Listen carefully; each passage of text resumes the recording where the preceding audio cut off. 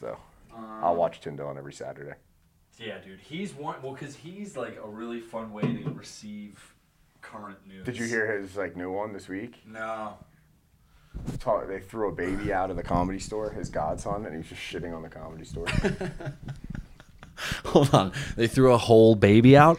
His godson came into the Comedy Store, and they just were like, the baby's got to go. And that was the whole episode of the podcast, him telling the story. He's too funny because he's like Alex Jones in the sense that he's so over the top that you want to believe it's ridiculous until you find out everything he's saying is rooted deeply in fact. Well, he grew up in Long Island, near the town next to me. Mm-hmm. So my aunt was the mayor of his hometown. And he does a whole episode where he's talking about they're selling drugs out of a pizza place. He did Are You Garbage? Okay. And he's talking about they used to sell drugs out of this pizza place. Yeah. My brother's in-laws now own that pizza place. So they didn't own it when people that was not them, but the guy they got it after was the one selling drugs, and he told the whole story on Are You Garbage? He was just panhandling. And it's the same name. They kept the name because it's been the name for 50 years. They didn't change it up. Yeah. But they don't sell drugs on the pizza instead of pizza. I feel like every place up in northeastern America, it's a double entendre. It used to be an Italian front for something. So it wasn't like an Italian. It wasn't like a mafia place. Yeah. It was literally just some kids were we want to make some. No, this guy just was I guess I don't know much about the guy, but my brother was telling me they got caught because the cops had a good idea it was happening, and one of the pizza delivery boys walked out with a pizza box under his arm instead of carrying it it was a pizza. So they were all right. Yeah, first of all, not even trying anymore. Guy. Yeah, dude. Yeah, what? What, officer? No, I have a large pepperoni mixed with fucking that LSD. Being said, my grandfather was an Irish immigrant. My dad's an Irish immigrant. Yeah. The first time they ordered pizza, in America, he thought he would look like a loser holding it the right way. Yeah. So he walked out holding the pizza under his arm. And all my aunts and uncles and my dad say that night they had soup, cheese and bread soup, because it was just at the bottom of the box. And he was claiming it wasn't his fault. Yeah, he's pretty stubborn. Oh, shit. All right. Well, hold on. Let's get the intro out of the way. You guys have been hearing us chit-chat for a little bit, but welcome back. If you haven't already, I guess hit the notification button or don't, whatever. It's not too many people are watching this anyway. But I want to welcome on our guest, Mr. Mike Connell. Cheers. Thanks, buddy. Thanks for coming me on. This was kind of a, not necessarily an emergency episode, but I was I'm frantic for a guest right now. I was either going to do it an Inside Me episode, which is just a 20-minute or 30-minute monologue of me, kind of riffing, or I could lock on a guest. So I appreciate that. Do you get good bits out of doing that? 100%. Yeah. That's actually how I started. So I wanted to do comedy, and I had just gotten back from a deployment, and everything was shut down. So while I was deployed, we got extended because of COVID. And so I got back and was like, fuck it. I'm just going to, if nowhere's open, I'm going to run my bits through the podcast. So the podcast started summer of 2020. And then it wasn't until a year later. So September. You went backwards. Yeah.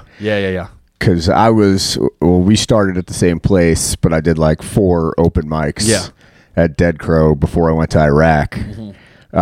And then I came back and there was you couldn't do open mics anywhere because it was full blown COVID. And it was you could do the online ones. And I was I've only done 4 open mics period. I'm not going to jump into Zoom open mics. Middle act on a Zoom call. Yeah. Dude. Yes. But I know guys that did that and were they already established? Though? Yeah, they were doing it for a while. They weren't I'm going to start comedy on Zoom. So I was I did. People always ask when I start. I never say that's when I started because I did 4 open mics at Dead Crow, which is the room lies to you because it's you don't have to be funny. They always get an audience, and someone's bound to laugh at something you say. Sure, yeah. So it's it's that awesome. Room gets pretty rough. It's awesome if you're a comedian.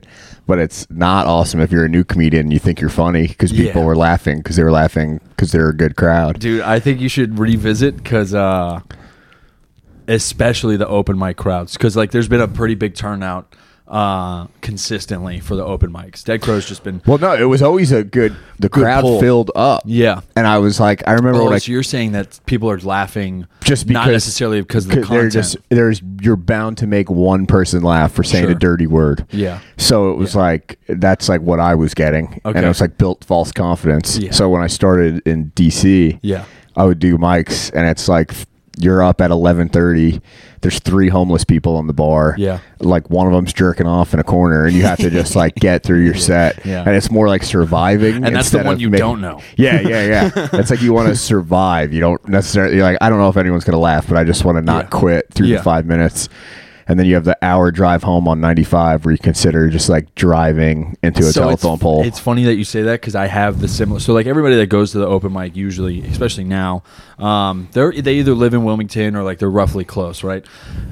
I think that's what's so funny about doing comedy up here and then like me traveling from Jacksonville all the way to Wilmington every time I want to do it is when you have one of those bad nights and you're just driving home in silence for a fucking hour, like literally just internally beating yourself up for a solid 50 minutes of that. It would like 70-minute car ride. I would do, because if I'm up there, I'm going to do as many mics as I could. Yep. When everything first started picking back up, it was like you were lucky because it was all Google sign up forms. It was all people like the guys who were known would get picked first. Sure. And then like other ones you'd have to show up to. So there's one called Spaghetti on the Beach. These guys Mark and Angel run it, and it's awesome. But you used to have to get there at like 4:30 to be in the top 15 for a 7:30 start. Yeah. And if you didn't get there by 5:36, you were off the list. And because there's no other rooms open. And now you can go any night of the week. You could hit 2-3 mics. Yeah. Pretty easily. And then there's a bunch in Northern Virginia as well as DC. I usually do the Northern Virginia when I can, just because it cuts 25 minutes off my drive. But it's real feedback where it's like, all right, no one's gonna laugh unless I'm funny because there's 4 people here watching, and they're all here to see the same comedian who went up already. So now they're just looking at their phones waiting to leave. That one's the worst. Is like you can tell who brings in the crowd, right? And then having to deal with people's attention spans at 11 o'clock at night is probably, I would say, the tougher of. So that's why I genuinely started for a couple of weeks straight. I would just put myself way at the back of the list, mostly because it like wasn't on purpose. But then I was like, fuck it, like I'll just continue this trend.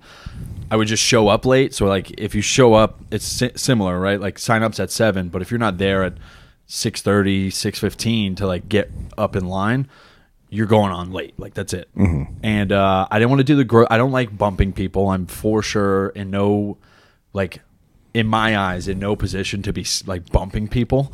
So I hate doing it. I feel gross doing it anyway. Like if I need to be there early if I want to get on early. Like that's the format I think it should take. So doing those late, especially at Dead Crow, because then like you can tell like everybody's starting to like pile out as their friends go up, and then you're left to like this intimate 5 or 6 people where they're like not at the front row, but they're like 2-3 rows back, just in the darkness.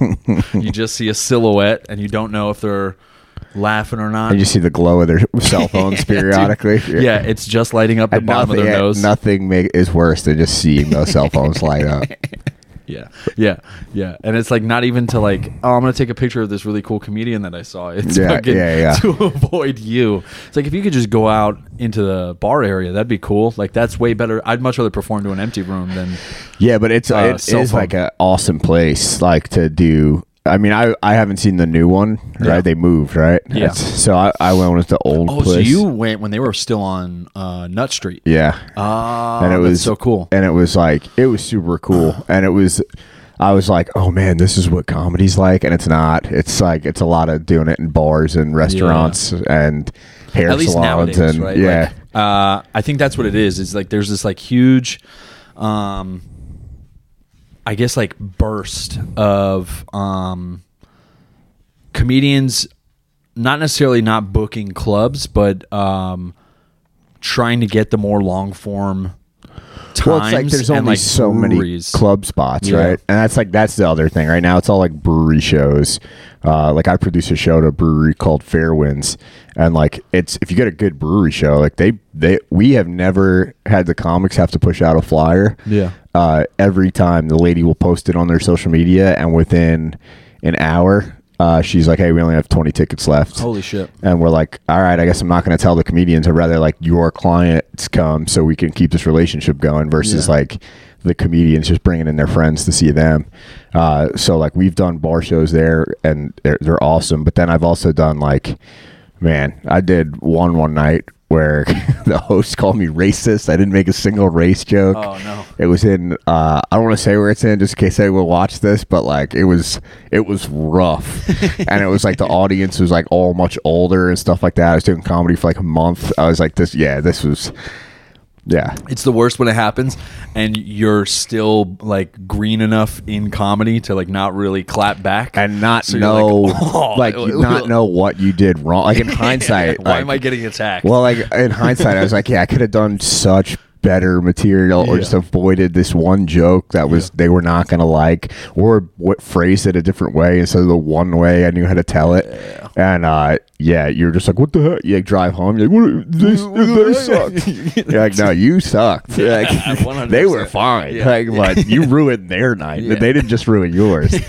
But no, there's like around here too, man. There's like I got super lucky because like I've made friends with like there's a huge veteran comedy scene here. I would imagine, like massive. And one of the guys, Dave McCone, runs a show at like a Star Trek convention. That's fucking and he does cool. a bunch of. I think he did one yesterday in Richmond. Okay, but I did one with him like near Baltimore. And I don't watch Star Trek, but he's like, oh, any nerd stuff works. So I just did like 5 minutes of Lord of the Rings jokes. Oh, fuck yeah. That I've tried in everywhere bars. else. Yeah. And people are like, I don't get Frodo, what is going on? Did like, he just say fag? Yeah, it's like, is that the midget? Like, who's like, which one's the midget? And like, so I did it there, and it was like, people were loving it. People were like, this is the best night ever. Yeah. And I was like, I love these people. Like, it was a lot of adults who play with Legos. Sure. It's like how I would describe that audience. Yeah. Cosplayers who make their own costumes. Yeah, I went straight to another show. Yeah. And I told people, like, I didn't have a terrible set, but it was like, I talked to a bunch of comics after, and I thought I did way worse than I did. They're like, no, you were good. Like, people liked your set. I go, oh, okay. And when I got to my next show that night, I was like, you guys, I told a joke that like didn't land. I was like, you guys think you're going to discourage me, but until you've bombed in front of a room full of people dressed as aliens, you've never bombed. Yeah. I was like, and I did that tonight. So nothing's going to get worse. I bombed at so I forgot the mics. I thought they were going to be there. And I did a gig at a dance studio. So there's no mic. It's a pole dancing studio. Right. And they sought you out, so you were producing it without them when you didn't bring a microphone. So yeah, here's the thing. So Jim, the dude who owns my gym, he was like, "We're having a dance recital because he owns the pole dancing studio. He owns that business. So he's like, we're having a recital, and he's always like trying to like smidge in comedy somewhere." And so he invited me out, and I was like, "All right, cool. Yeah, I got 2 other like active duty comedians I could bring with me. We'll do 5 minutes each, whatever." So we work it out. I thought he had microphones because I thought he was going to be like bringing these girls onto stage, but they're really just it's in their studio. So like I thought there was going to be like a stage and shit, and no mics. It was like a TED Talk. It was like a TED Talk, and I told a trans joke, and the trans person in the audience loved it. Crushed. Yeah, and then 3 white women who felt the need to stand up did, and they asked for a public apology from him. And when he said "go fuck yourself," they were like, "We're leaving." He's like, "All right, cool, whatever." And so there's a club called the Port in Baltimore, and it's awesome. Like those guys, like they literally just were like, hey, there's a great appetite for comedy in this neighborhood, open a club. And now it's like good luck getting on every weekend as like a national headliner is showing up. They thought it was going to be like local showcases. We were talking about this the other night. Yeah, it's a very cool spot. But I did a show there with a guy, Matt Pennington, and I just like the crowd was awesome. So I did my veteran suicide joke. and there was veterans in the audience, so I was like, oh, it's gonna work because that's who laughs at this joke. Yeah. And it was like silent. And then I recovered. Like I even got like a new tagline out of it. Sure. Because I basically just said, hey guys, veteran suicide jokes are my N-word. I'm allowed to use them. And like they love that. Yeah. And then I closed on like a bigger joke. And like 3 veterans came up to me like, hey man, that joke was great. I just didn't want to laugh out loud at it. And I was like, thanks, guys. Brother, yeah. Listen, I don't know if you I was know like, this, I tell those but- jokes because my friends who kill themselves would love those jokes. That's why I tell those jokes. I thought you were gonna say the one dude in his wheelchair was so upset he stood up. Yeah. No, like people were up. Yeah. This woman was like outraged, and I was like, she didn't, shut but up. she was cool after Okay. like.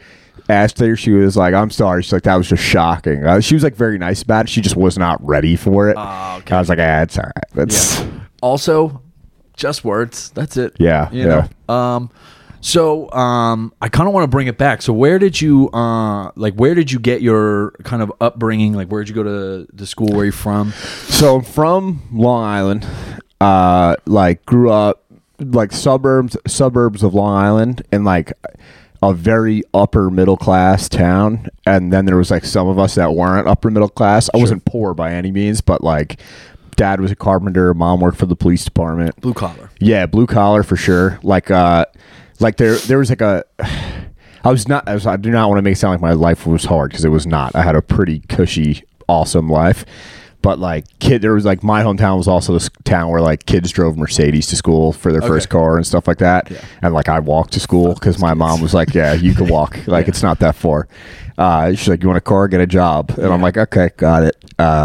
It's just the right amount of adversity. Yeah. So it's awesome because my parents like growing up were like, you will work if you're not playing sports and you're not in school, like you were working. Like the day we turned 18, like we watched them work their butts off, so it was awesome for like me and my brothers, because we all have like good work ethics now. But like it was like the day you turned 18, like even if you were in high school, the day you turned 18 you had to start paying rent.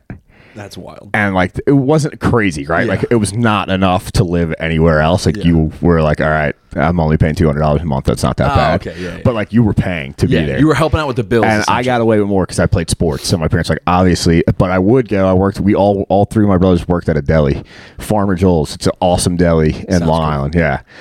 We all worked there, so we would all go it was great too, because like my mom had a tab that she'd pay at the end of the month, and I worked there, so I kept putting food on my mom's tab at lunch.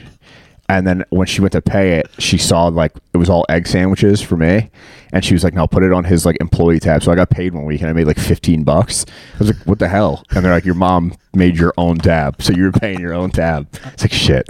But no, we were like, we grew up there. It's actually the town I grew up in is like Amy Schumer is from a town called Rockville Center. Okay. Tim Dillon is from a town called Island Park.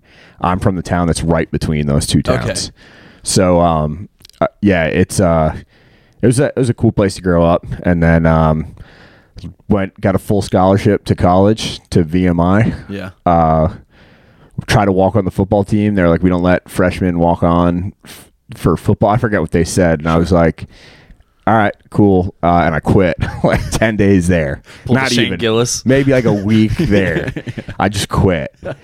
And they were like, oh, you don't want to go, like, you don't want to be in the military? I was like, no, I'd rather just enlist, because the cadre there kept going like, hey, you're not going to go to war. You better focus on being a good officer. War's over. It showed how much they knew, right? Because 12 years later, the war's still going.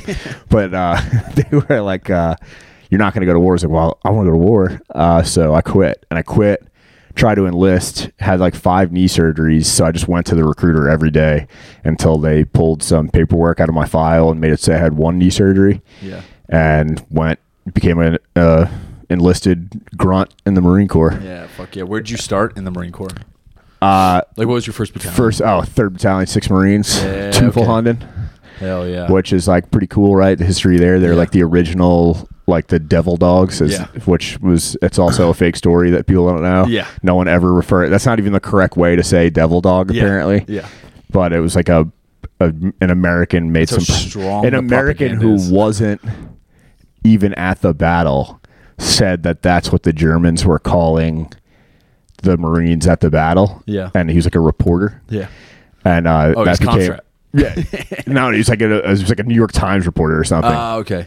And and then they became the Devil Dogs. And it's funny because have you ever been to Bellawood? Yeah. You haven't? No. Sorry, so I went like 2 summers ago. And lied. it was like it was pretty funny because the battle, like, it was mostly Army guys there. Oh, that's wild. Yeah, like the Bellawood itself, like, is a small. It's crazy how small it is. Yeah, and that was the only place where the Marines were. Yeah, but it was pretty cool because the town there, like our cab driver, like, we were trying to take a cab back during like lunchtime where they all go home and nap and eat baguettes or something because it's France. Yeah, and they the cab driver was like, no, I'll come pick him up. He's a Marine. I'll come pick him up because his family was like saved by the Marines like 100 years earlier. Yeah, dude, put some respect. Yeah, I was like, that's cool. And he like tried not to charge us. We gave him like $50 because he wasn't even. We weren't even supposed to be able to get a cab. And we gave him like $50 for like a $10 fare because he was. Isn't it weird? Yeah. So like, I remember. So my first appointment was to Libya, so we didn't really get too much. Like, we were on the embassy. We were like, were you at 2-9? Yeah.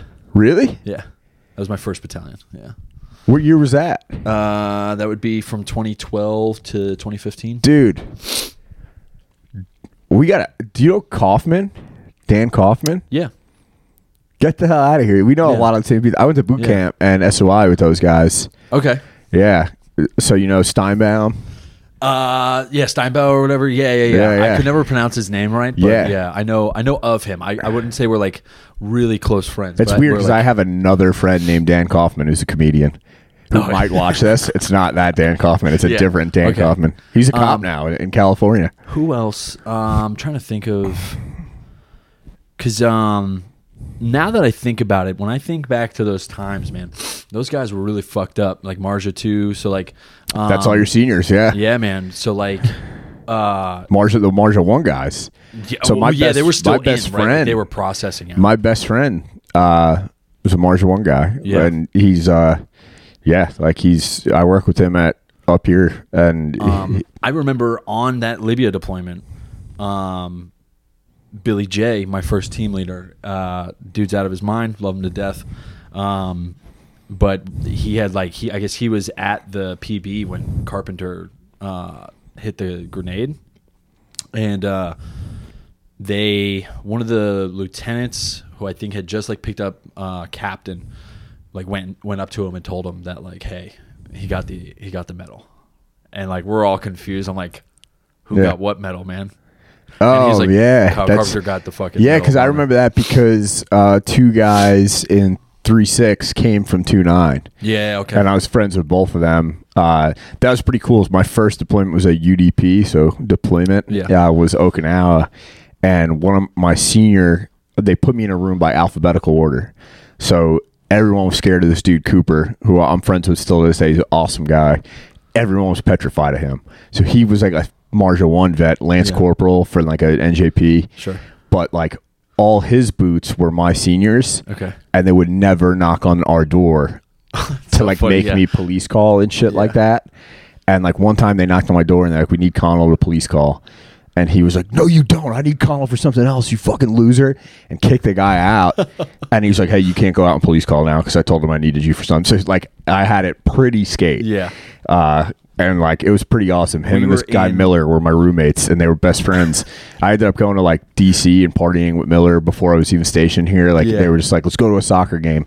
Got wasted on Adams Morgan, like passed out on the steps of a bar. It was pretty awesome. Yeah. I lucked out similarly where I would DD for a lot of those seniors out to like Surf City and shit like that.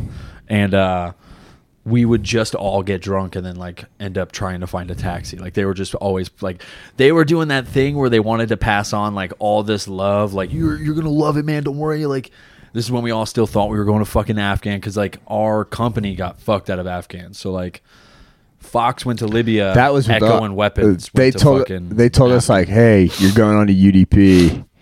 And we're like, all right, cool. And then like our seniors are like, you're going to Afghanistan. We're like, what? They're like, that's how it works. They're going to tell you it's going to be something fun. And that like, they were all Marja 1 guys. It was funny because the difference between the Marja 1 guys and the Marja 2 guys where the Marja 1 guys were like tired of Afghanistan. Sure. And they're like, Marja 1, like we went for Marja 2, and then Marja 2 was like pretty lame. And then they're like, they fought hard as fuck too, that first one. Not saying that the second go around wasn't, but like the second one was more like, so like I got Stability really ops, yeah. lucky because I got to go with Marsoc eventually to Somalia and then Iraq. And your life is very different because you have like, if you don't have your own room, like in Somalia, I had my own room where like everyone built their own furniture. So like your room was pretty sweet. Sweat, yeah. And then Iraq, I had one roommate, but like it was funny because just on the other side of our compound wall was like the big Army and the big Marine Corps. And they're like 30 guys in a tent. They have to like rotate the days where they take showers. Yeah. We're like working out. It's the shit that wears on you. Like those, like, well, it's the stuff too where it's like, I remember like being a boot and being like, yo, is it like being on the range with Marsoc guys? Yeah. I'm like, yo, those are Marsoc guys. You don't realize like what the real benefit is. The real benefit's like the Wi-Fi and being able to shower and like getting hot shower, wearing civvies on deployment. Like that's really the benefit. Like to me, it would be the facial hair. That's the biggest. You don't get that. They don't really get that. I know. Because we were told we'd have it in Africa, and then we got it taken away. Yeah. And then when I was in Iraq, we kind of got it because COVID hit. Yeah. They didn't want anyone leaving to get haircuts. So I came back from Iraq with like... Yeah, your hair is really I had long. really long hair, like longer than it's ever been. Yeah, right? I used to have to put a ponytail in the gym.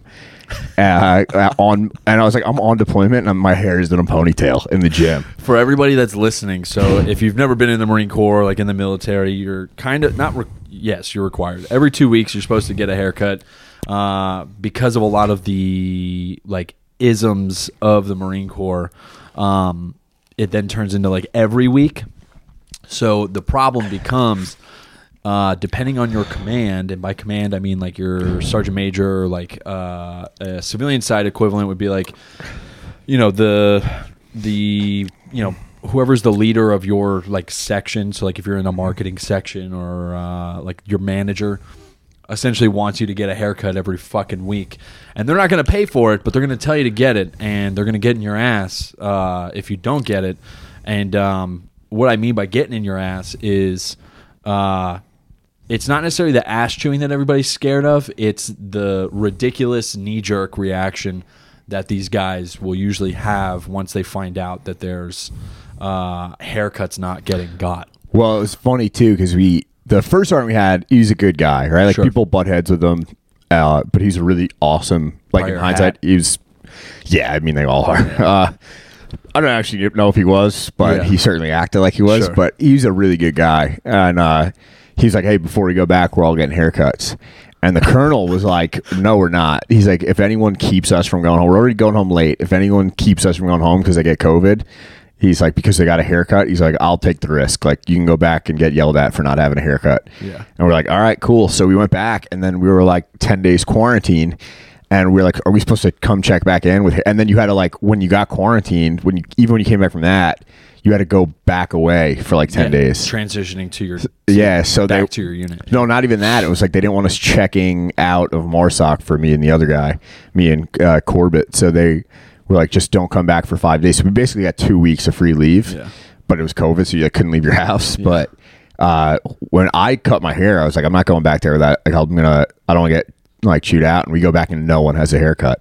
You're quarantined, you're not supposed to go out and get a haircut. I was like, god damn, I could have had long hair still. That's why I like the community right now, like coming from the infantry to like that very adult based like dude, mindset.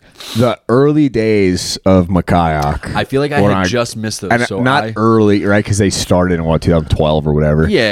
I get what you're saying. Like right before it went primary. Yeah. So I got there in 2016, end of 2016, and it was like I showed up, and I was like sitting around. We're just like on the computer. There would be like classes here and there. Like guys would give classes, and then it like 11 a.m. would hit. People would be like, oh, it's lunch. I go, okay. And like, you want to go to the gym? And I'd be like, yeah. And we go to the gym like an hour and a half, an hour and 45 minutes. And then I'd be like, and we PT'd that morning. And I'd be like, what do we do now? And they're like, oh, we'll go pick up food and we'll go back to the office. So you like, then from like 12, from like 1 to 2, you ate. and then we would do afternoon PT. So like guys were like, I'm fat now, but guys were like, when I got there, it was all former grunts. We were all in the best shape of our lives, like deployment shape, because you couldn't leave. You had to be there. But like if you were PTing, that was fine. You do classes, like I would read like a book a week, like in the office, like. And you didn't have a lot going on, and your deploying team made their own schedule. So you'd sign yourself up for schools, you go TAD to schools and stuff like that. And then that started to go away, and it was like back and forth for a while, because we had guys that like officers that let it be that way, like I don't want to like say anyone's name on here, I guess. Yeah, but like, I get what you're like saying. The major that we had a major that was changed his name. That was out in California now. That's like he was not great, but the one after him was awesome. Sure. So he used to be very cool about it too. Which really speaks to, I think, the Marine Corps as a whole too. Like your experience is very dependent on the shiny that is above you. I got so lucky. Because I checked into 3-6. All of my friends who went to other battalions hated their seniors and were like, I'm getting out in 4 years. My seniors were all like exactly as badass as you'd expect them to be. Yeah. Like one of them, I remember the first thing my gunner in my truck said to me. He was a 0331. He did Sangin with 2.8, and he looks at me in formation and goes, "You lift weights, pussy." And I was like, he's a big dude from Boston. I just got his number recently. I've been texting with him. He was awesome. Cassiola, he's awesome. Exactly what you think like a machine gunner is. 6'4" dude, jacked out of his mind. I remember I would work out with him, and he was like, "Listen, Connell, the whole goal of working out needs to be, if I had to, could I throw someone through a car windshield?" And you're like, "What?" He's like, "I want to be able to throw someone my size through a car windshield."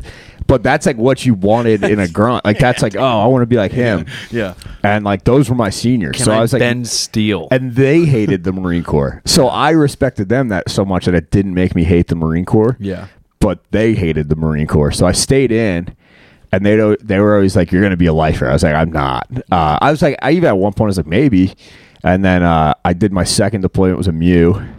I'm telling you right now, like, I don't think I could ever have the capacity to kill myself, because I didn't kill myself on that deployment. I really think like I've now been on like combat deployments, and I've been on like a UDP. Yeah. But being on that MEU, the fact that I didn't jump overboard and like try to get eaten by a shark shows that I'm resilient. And that goes for everyone on that. That was my last one. The 24th MEU on the USS New York. Yeah. We did have one person jump off the ship. He was in the Navy, but he jumped off the ship. They're the only ones with the real balls around. Yeah, he was a fireman. We looked for him with Saber systems. Oh, shit. Our Saber systems found him. So like me, I was behind a Saber, and another guy was behind a Saber. And I was like, I think I see something, and I like was calling out like where it was. Yeah. And then as the ship passed it, the other Saber was like, "Yep, got it," and followed it. They sent an Osprey up. It was a person. So like they found him. We ended up, because they were like, so hold on, nobody even knew he was gone. No, they knew he was gone. Okay. And then they're like, everyone stay in their berthing. No one. Because we have to make sure. Which is the fucking worst. So I got it right. Like actually, we were on the USS New York. It's a brand new ship, so you could sit up in your rack. Oh fuck yeah. So we're like, but it's. I forgot about this. Actually, I'm not gonna say the guy's name. I don't know what the rules are, like for that. Yeah. But like, they're like coming over the speaker, and they're like kept saying his name. Like, "We're not mad at you, buddy. If you're hiding on the ship somewhere, just come out." And like the captain kept coming over and trying to talk to this kid, and then. I said it to like my squad leader. My squad leader's like, "That's a good point." He was my good buddy Pete, and he goes up to our platoon sergeant and goes, "Hey Gunny, like, we have like $8 million of like high powered thermal optics in our armory for just why don't we all go look?" So we started taking shifts looking, and they circled back to where they were 5 hours before when they lost accountability of them. Yeah. And we saw him. This dude just floated, just bobbed in the water. He jumped in the water off the coast of Florida, changed his mind, and blew his boiler suit up and just floated for 5 hours. And they found him. So he jumped with the intent to die. Yeah, he wanted to kill himself, and then was like, hit the water, and was like, I don't think I want to die anymore. And like, that's a shitty death. The dude lived. I mean, I hope he's like, cool now. I hope we found him. I hope he's like happy and healthy now. Yeah. Out of the Navy. How crazy would it be if he was still in the Navy?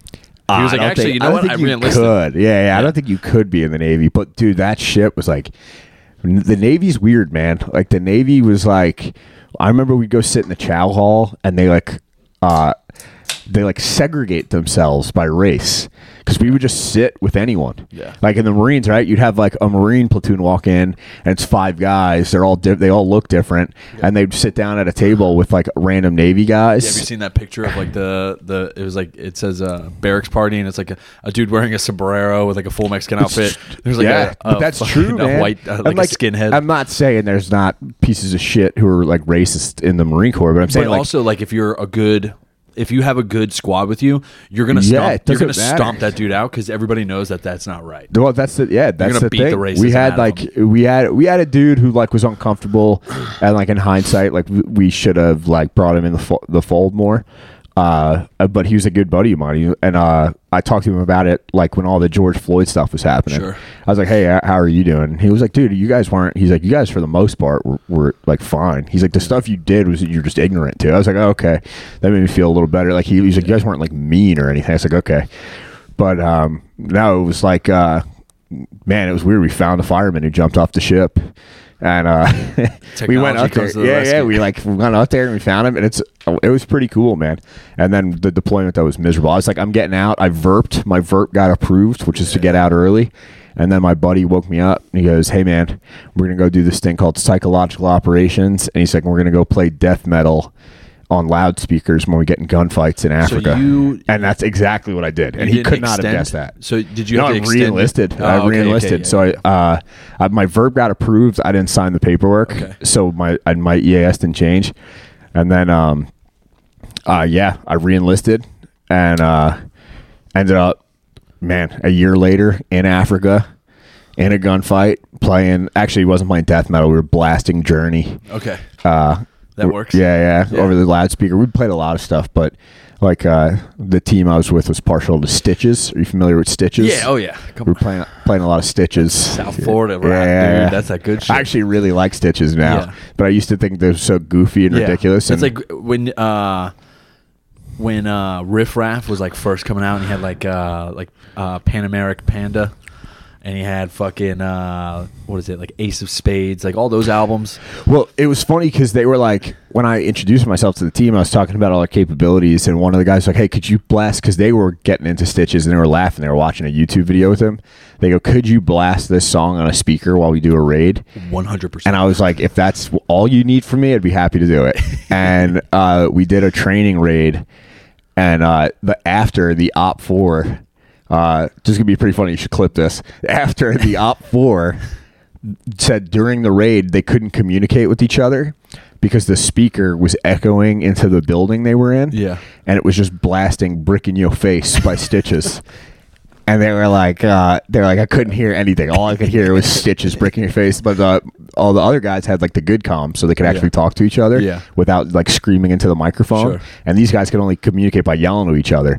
And they couldn't yell to each other because "Brick in Your Face" was on. Yeah. There's no shoot, move, communicate when you got Stitches playing. And Stitches is awesome, man. I respect Stitches. I respect the fuck out of him, too. He, I think he had, like, some beef with a bunch of people, too. He was supposed to, like, do, like, this celebrity fight, if I remember correctly, like, way back in 2015 or something like that. I think it was, like, it was when I think I was on the UDP that there was, like, a bunch of shit going down with Stitches. Listen, if Stitches is part of your small podcast following, I'd be happy to come out and train with Stitches for an MMA. I would love to roll with Stitches, box with Stitches, anything with Stitches. If Stitches would like to hang out with me, I will pay the money to travel. He just wants I know he doesn't like. He has the money to travel because he loves cocaine. He mentions it several times in a song that he loves selling blow. That's an actual lyric. Is "I love selling blow."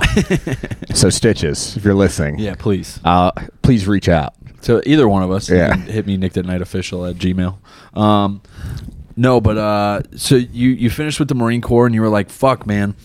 There was no. I had a job lined up. Yeah, so it was funny because I knew I was getting out. I denied orders. Okay. I actually denied orders. No, Cali. Okay. To go back to the infantry. Yeah. I was selected as staff. I didn't re-enlist as a PSYOP. I didn't lab move. So I was selected as staff. I was the first round of staff sergeants to not get promoted because of the new rule, which like people were like, man, that rule sucks. I was like, it's a good rule. I just don't benefit from it. Yeah. So, thank you for that, right? Because there's a lot of people who are like, yo, fuck that rule, fuck this, it's a fuck really that. good rule. And like, like people love shitting on stuff that the Marine Corps puts out, and I'm by no means a Marine Corps nut rider. Yeah, I think some shit should get changed, but like I told people were like, oh, that sucks. They're like, hey, it's a good rule though. Yeah. Like I had like a friend who got promoted to staff sergeant the day before he EAS'd, and they had to, and he was because he didn't write the board to say he wasn't staying in. Yeah. So I didn't get promoted. Which caused all sorts of problems because now I had guys who are like junior to me my last few months get promoted and like try to talk to me like property. Oh my God. And I was like, I will throw you a fucking beating. I'm getting out in 3 months. You think I need the honorable discharge? I will kick the dog piss out of you. Best case scenario is other than honorable. It was great because towards the end there were like 2 gunnies that were like for some reason had it out for me. And like maybe I did something stupid. There's a good chance that happened. Sure. But they started to do real stupid shit. Okay. Like just fucking with your time. Well, they were like, they called me and they're like, hey, and I had just come home from Iraq and then I was going to 29 Palms for a month to train some guys in 29 Palms. So I was going. What is that? MTX? No, I was going to Pendleton and 29 Palms, but they were literally just like gave me a rental car, gave me some equipment, and they were like, you need to drive to all these different places and train guys. Okay. So I trained like really good guys from like 1 MiG, mostly is who I was dealing with, and then I trained some people from Makayak that were out at 29 Palms, and they like all did a really good job. But I was going out to do that. And I had just gotten home from Iraq. I had 2 weeks home before I had to do that. Yeah. And I get a phone call, and they're like, hey, you have a 24-hour duty tomorrow. I was like, no, I don't. And they were like, what? I was like, I'm not doing that. I said, you have to sign the duty roster the month before. I didn't sign it. They were like, yeah, well, if you don't do it, we already have people who have 2 duties already. So if you don't do it, someone else is going to have 2 duties. I go, well, it sounds like someone else is going to have 2 duties because I'm going away. I haven't been home for a year. Yeah. Because when you do the MARSOC deployments, you're gone for 6 months in the workup. And then you're sick. And I was only seeing my family on weekends. So I drove back. I was like, I'm going to California. I was like, I'm not doing this. And I was like, here's the deal. I was like, you guys figure it out. I was like, or I'm going to request mass. And they're like, what? I was like, I'm going to request mass. And they were like, you're going to really request that? And then they were like trying to talk me out of requesting mass. And you can't do that. Like you legally can't do that. Yeah. So I was like, sounds like you're trying to talk me out of requesting mass. And like, no. So it's I was your like, right. I was like, it's your right. Yeah, that's what they kept doing. I was like, you have till 3:00 for me to figure it out. If I'm still supposed to have duty at 3 p.m., I'm requesting mass. Which is what that's for. Also. And they were like, okay. And at like 3:30, I still hadn't heard anything. So I sent them the request mass paperwork. I was like, hey, just wanted you guys to see it before I submit it and see if you have any. Yeah, is there any grammatical errors? Yeah, no, it was like basically like any notes you would like me to include. And it basically called them both incompetent. And my favorite thing to do when I did that, because it asked how you want the situation to be rectified in the request mass paperwork. And I would always say, I just want this gunnery sergeant to receive a formal counseling from the company commander. So it's just like, I didn't want them in trouble. I don't want them fired. I want them to have to sit down with a grown man who's going to tell them what a bad job they're doing. So for everybody that doesn't know, like a counseling in the Marine Corps is essentially like going to talk to, I would assume, like an HR or like it's like a slap on the wrist. It's just some paperwork to annotate that we have had this conversation. Yeah. And what the conversation was about. It was funny because one time I did it and the situation got fixed. It was with the same gunny. The situation got fixed and I wasn't going to submit it. And the acting company commander, the company commander was TAD, goes, hey, your request mass paperwork. I was like, yeah, don't worry. I was like, it all got figured out. Like, I'm not going to submit it. He goes, no, I need you to submit it because that guy just lied about something else. He's like, he needs to be formally counseled. I said, okay. Yeah. So I submitted it. And he got formally counseled. Yeah, I was like, all right, sir. Like, that's that shit. So I remember the first time I met you was actually when you and another dude were going around from battalion to battalion, essentially doing the road show. Correa. It was me and Correa. when you guys were doing the road show, you guys came to 1-8, and that was like the first time I met you. Yeah. You guys were like, your first sergeant brought us there. Yeah, he's he was cool. really Like cool. I was super cool for a first sergeant, especially. He was super cool. Yeah. And he's since got out, but the first sergeant, Correa. First sergeant ever to call me bro. Yeah. He was like, "Nah, relax, bro." I was like, yeah, he was the man. I think Alpha Company at that time. Solid dude, but he was like previous PSYOP too, Yeah. I think. So that's why he was so chill with you guys. But I remember when you guys were giving us the brief, it was like I was essentially teeter-tottering on re-enlisting or not. And it was like, I don't want to do infantry anymore because it's the same cycle. I had done 8 years, 4 deployments. Like, I'm like, I need something other than a UDP. And then you guys were just like, hey, do you guys like doing like most of the infantry stuff, but without all the gay stuff? And I was like, yeah. That's exactly what it is. You guys were like, do you want to like maybe do college on the side too and get a degree? I was like, well, I never thought about it, but yeah. That's the biggest scam in the Marine Corps is like they don't, well, for grunts, they don't teach you that you can take college. Like 100%. They're like, you shouldn't take it. You don't really have time for it, which you totally have time for. Also feels almost illegal for them to be able to like I can sway understand. Like, yeah, like for you to be like, I can't go to the money's there. I could have finished my degree in the Marine Corps if I just did it when I started. Yeah. It's you get money. You don't pay for classes. Yep. You take one class at a time. It takes almost no time. It's like an hour and a half, 2 hours of work a week. A discussion max. post and a fucking journal. Yeah, like it's nothing. Yeah. And you could have 3 credits every, I think it's like 5 weeks at AMU. Yeah. So it's like, why? I'm going to the University of Global Campus, Maryland, UMUC. Yeah. UMUC. University of Maryland University Global Campus. And I've just been getting slayed with courses too. So I just finished PME and then I came to this course. So like, I remember my friend went to that course and I was like, that's not a real school. I was like, you're so dumb. You definitely don't have the school name right. Because it's the University of Maryland University Global Campus. Yeah. I was like, yeah, that what? sounds like if you were, that is the embodiment of a community college. I was like, that's not a real thing, man. But not that the school I went to AMU. Is this accepted? When I transferred to George Mason, which is like a pretty good school, they were like, I was like a credit away from a degree, and I just wanted to use all my GI Bill money, so I was like, I'll switch to George Mason and use it towards a master's. And they're like, hey, like 80% of these classes are not real things. It's like, because I took a degree in like military studies, and that's not a degree anywhere. Yeah. So they were like, yeah, this whole class on like military strategy that we don't have an equivalent of that. So the best case scenario, you end up on the History Channel breaking down the Civil That's War. what I want to do. I like, I was like, so like, can't I just get that? They're like, and I'm a Russian history major. Okay. And a Russian history, I'm a double major in Russian history, Russian language and culture, which is so hard. Do not ask me to speak Russian because I can't do it. Yeah. And then a minor in religion. They have like it's like the conglomeration of like every language I feel like put together, because you have to like roll those R's. There's like, it's the complexities of Chinese. Learning the alphabet. Yeah. Because it's the same letters, they just make different sounds. Yeah. So, like, there's a comedian who runs a room out here. He's very, like, Dwayne White. He worked in the Army as a Russian linguist. So he helped me with my Russian homework. Okay.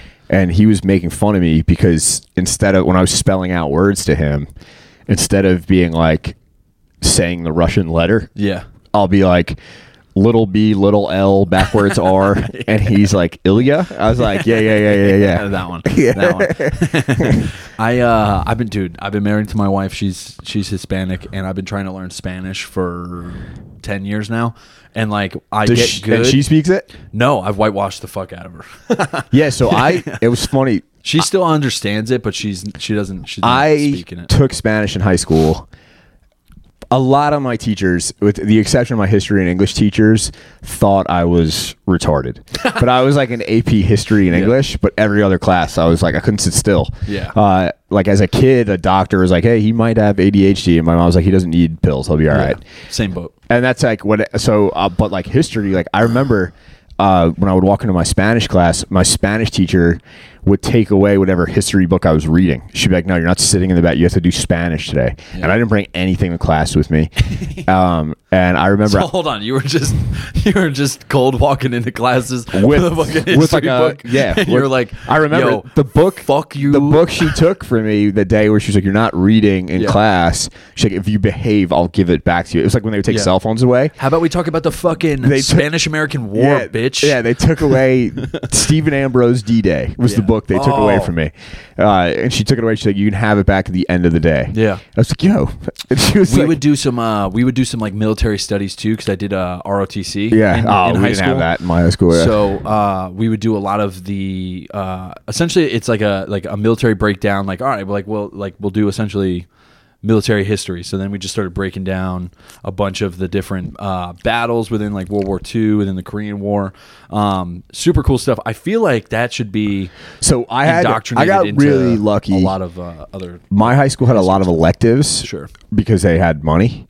So like we had like post World War II history was like a class you could take. We had like a ton of extra history classes you could take. But I remember, she took my book away, and then when I had the Spanish Regents test. Yeah. She was like, this kid's going to fail because he doesn't. But I worked in a deli where no one spoke English, and I worked in a pizza place where no one spoke English. So at work, I spoke Spanish. Yeah. And my two brothers, like, I'm okay. My two brothers are fluent in Spanish. Sure. Both can do work, like their jobs in Spanish. My little brother's like insane at it. My older brother learned it in the deli, like the same way. Yeah. So he knows like mostly curse words and slang. Sure. But he's good. Like he can speak it to. He's an X-ray tech, and he can speak it to people. Yeah. My lifeline is always just como se dice. Well, he could do. he could like talk to people while he's giving them X-rays. Like they'll bring people in who are Spanish speakers. Yeah. And they'll use him. Is there a big market for that as like a resume thing as far as for him because he's technically bilingual. Yeah. So I remember, and now he's learning Latin. My older brother's a freak. Barely graduated high school. He's now in the medical field. That's how it goes. And learning Latin. He's just seeing and Spanish. He's like reads books. He's like insane. So he like reads more than I do now. He's a nut. But no, like both my brothers are like absurdly smart guys. My little brother was like a scientist. Like people are like, "What does your little brother do?" I was like, "I think he's a scientist. He's not. He's an engineer." Yeah. But like he does something with like water. Sure. And is he going to solve our fucking fuel crisis? I don't know. Probably But so I go sit down for the test with this lady. I'll get back to my little brother though. But I go sit down with this lady. And like the written Regents part of the test is like big, but it's not as big as the speaking part. And you pull an index card, and that's your topic. And the topic I pulled was like, you're working in a restaurant. Tacos. And I was like, it was literally like you're working in a restaurant. So you just like really don't even have to speak. You just have to say restaurant related words. Yeah. And I just started talking to her in Spanish, and I saw her face change. And you only have to talk like 5 sentences back and forth. And she goes, por favor. Literally like that's what it was. And she goes, I'm going to be honest, I was surprised. I go, what do you mean? She goes, I had you marked down as like the students, like I know I'm going to get in trouble. They're probably going to fail.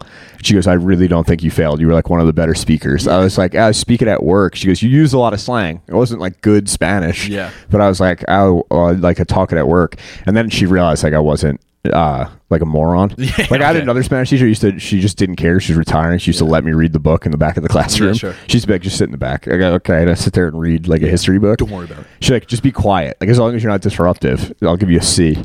But my little brother, me and him just got invited back to this was last year, to our high school to speak to students. Oh, that's really cool. And he was like the favorite science student. And I was just like, I played sports and stuff like that. I was a football and baseball captain. And I'm like going around, and I'm like, what am I allowed to say to these kids? They're like asking me, have you ever killed anyone? I'm like, I don't know what I'm allowed to tell you. And then I remember like I go sit in on my little brother speaking. I was like, yeah, I had a free period. I was like, let me go see what he's doing.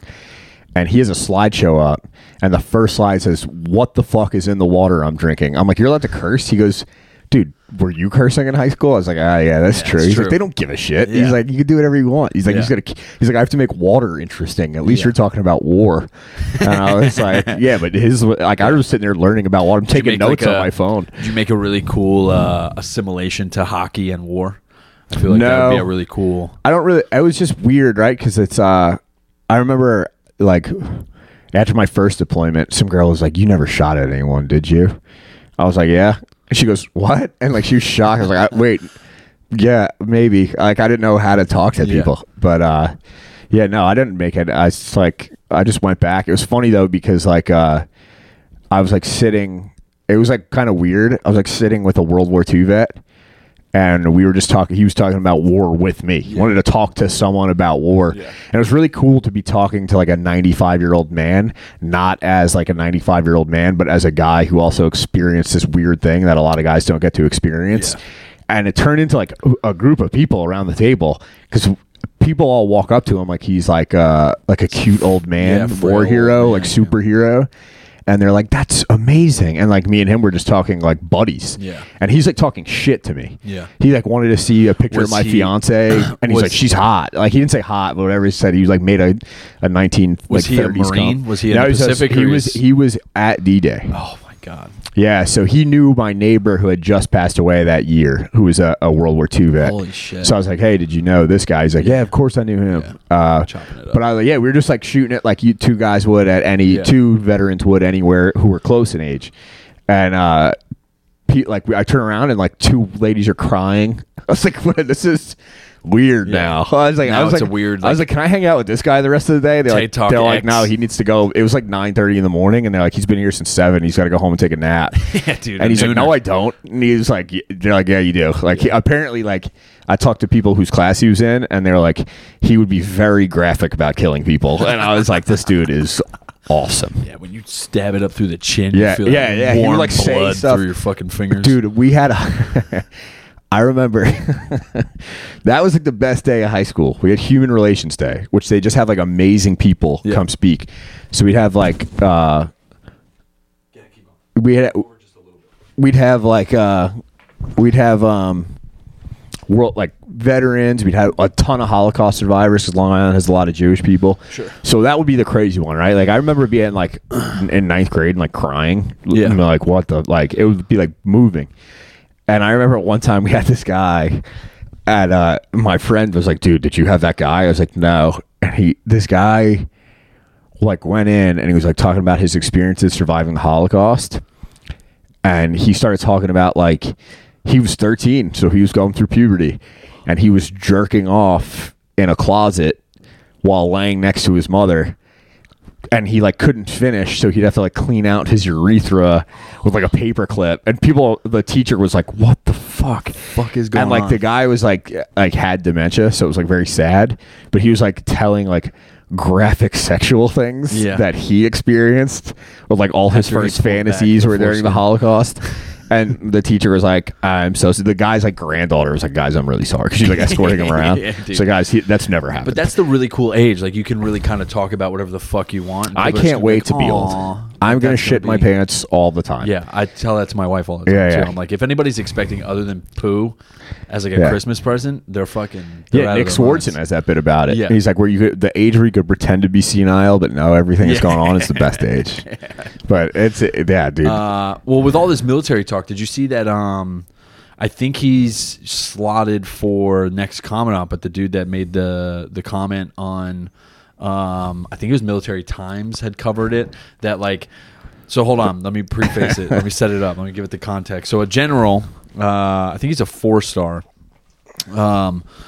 had made a comment after asked, what are you looking towards for retention as far as bonuses in keeping Marines in the Marine Corps? And he answered simply, earning the title is enough.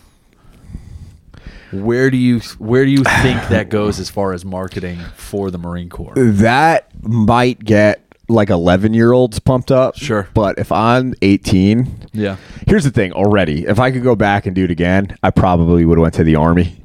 Or like one of the, like, because you kind of just get... That's where the money is. Like the Marine Corps gets like abused by other Marines, and then they get abused by everyone outside the Marine Corps. Yeah. So but like... There's more things you can do in the Army. Sure. Like I would have loved to have like, especially when I was young and not broken, like go try to be like a Ranger or something like that, and not buy into like the Marine Corps hype. Yeah, like the Marine Corps propaganda is the best. Yeah, but I don't know, man. Like, dude, do you know how much he makes a month? It's like over. I looked it up. It's like $20,000, right? It's like $17,000 and like $400. is what he makes monthly. Yeah, well, that's the title of being a general. It's like that should be enough. But that's what they should do is like make him live on like E5 pay. Or when you make comments like that, just like Yelp, they take stars away. Well, like I remember all the sergeants at Makayak got lucky and all got BAH at one point because there's just no barracks room. It's COVID hooked us up. Thanks, COVID. But yeah, like I remember we were like I dated a girl whose sister was in the Navy. And she used to be like, this was like probably 8-9 years ago. She used to be like, how come you never have money? I go, I don't make any money. Yeah. I was like, I had drove like a shitty Acura. Yeah. I was like, I like never had money. She's like, we never like, we go out to dinner and stuff, but like, you never, she wasn't like being mean. Yeah. She was like, her sister was an E3 in the Navy in Mayport, Florida. Got forced to live off base, so got BAH, and then because they were forcing her to live off base, got like a hardship duty stipend. So their BAH in Florida, in Jacksonville, Florida, was like $1,400 or something, maybe more. But her and 2 other people were splitting in a 3-bedroom apartment. Yeah. That was $1,000 a month rent, and it was nice. Yeah, and it was like right near the beach every month. Yeah. And then so her sister had BAH, but like literally could have not had BAH and afforded to live there. Yeah. So she just had like a big disposable income. And she's like, my sister always has money. And I go, and when I went with her to visit her sister, and her sister was like,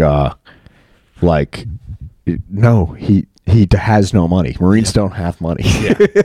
And I was like, it's great that other branches are like, Marines don't make money. Yeah. It's so funny too, because like even on the MEU, like this is what's crazy. I guess I'll get into the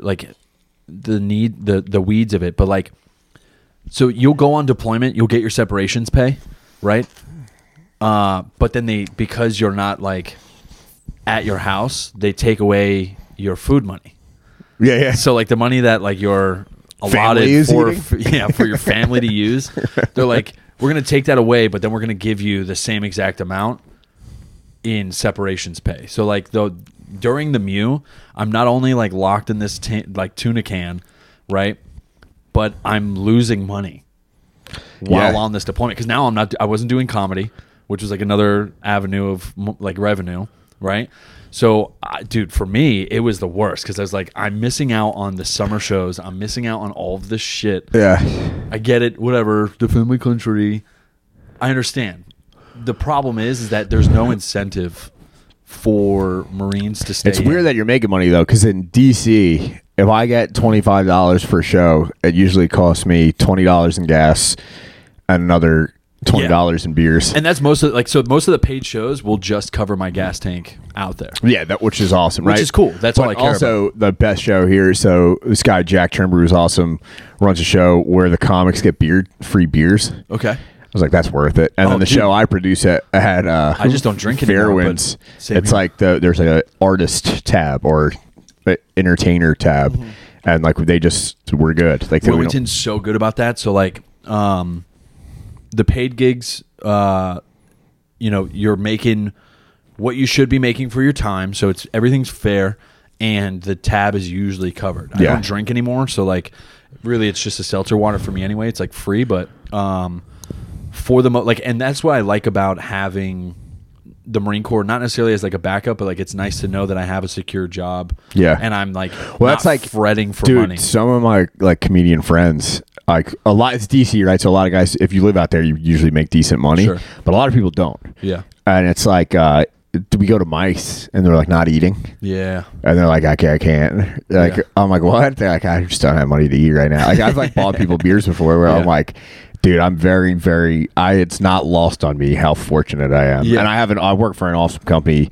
that like knows how to. I've never got my last company too. Like knew I did comedy. They like I've had clips go semi-viral. Yeah, where it's like, man, one went viral, and I immediately called my supervisor. I was like, I quit, and I was like, no, do I need to? And I was like, do I got to take this down? He was like, I was like, before it was a clip where I said I wanted to smoke crack with Hunter Biden.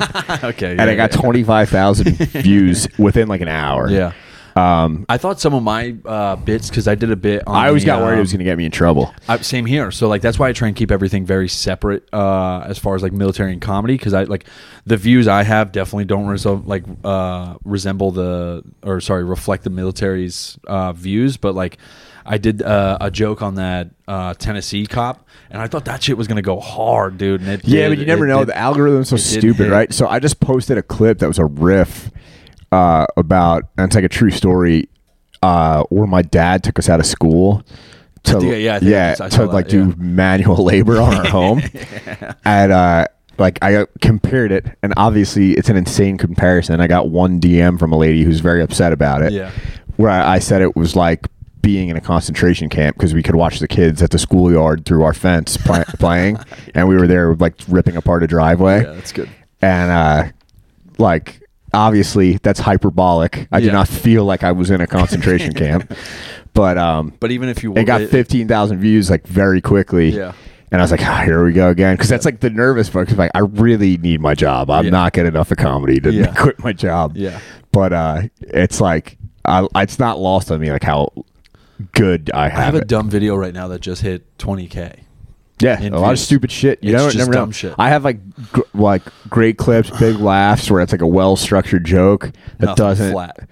800 views, and then I post one that I'm like, that's kind of funny, and then it's like that's the one I posted. It was a riff on stage off another comic's like story, and I just took it, I posted it. I was like, that's okay, I guess, like just to stay relevant in the algorithm. I posted.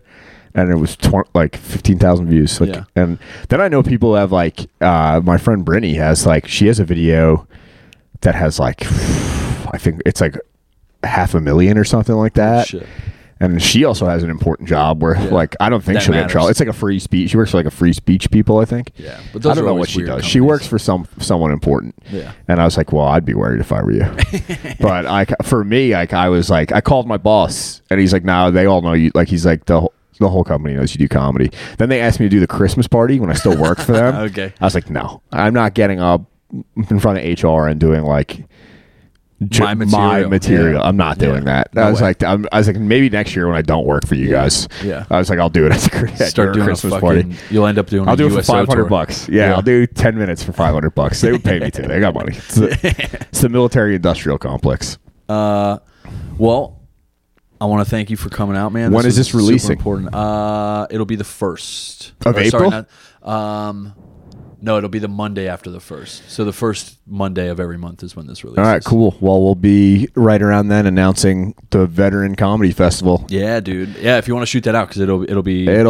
We probably won't announce till mid-April, like officially, but that's going to be coming out. So I don't know how many veteran comedians you have listening to this. We'll be opening up submissions. I got a couple, actually. Probably in September. And it'll be June 2024. Yeah, fuck yeah, dude. We're going to try to take the military industrial complex money and make them pay for comedy. Yeah.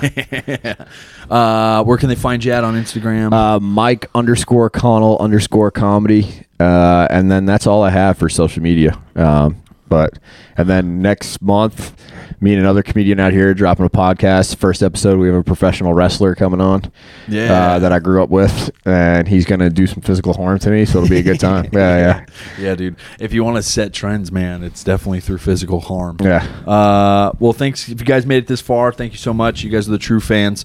I love you. You know where to find me, Nick_at_night. So many underscores for everybody's Instagram because there's so many names now. But yeah, hope you guys. This kid's coming all the way from Jacksonville. Give it The stage, let's keep going. The stage next. Good friend of mine, finally back in town. We're going for our next comedian, Mr. Nick Racioppi, everybody.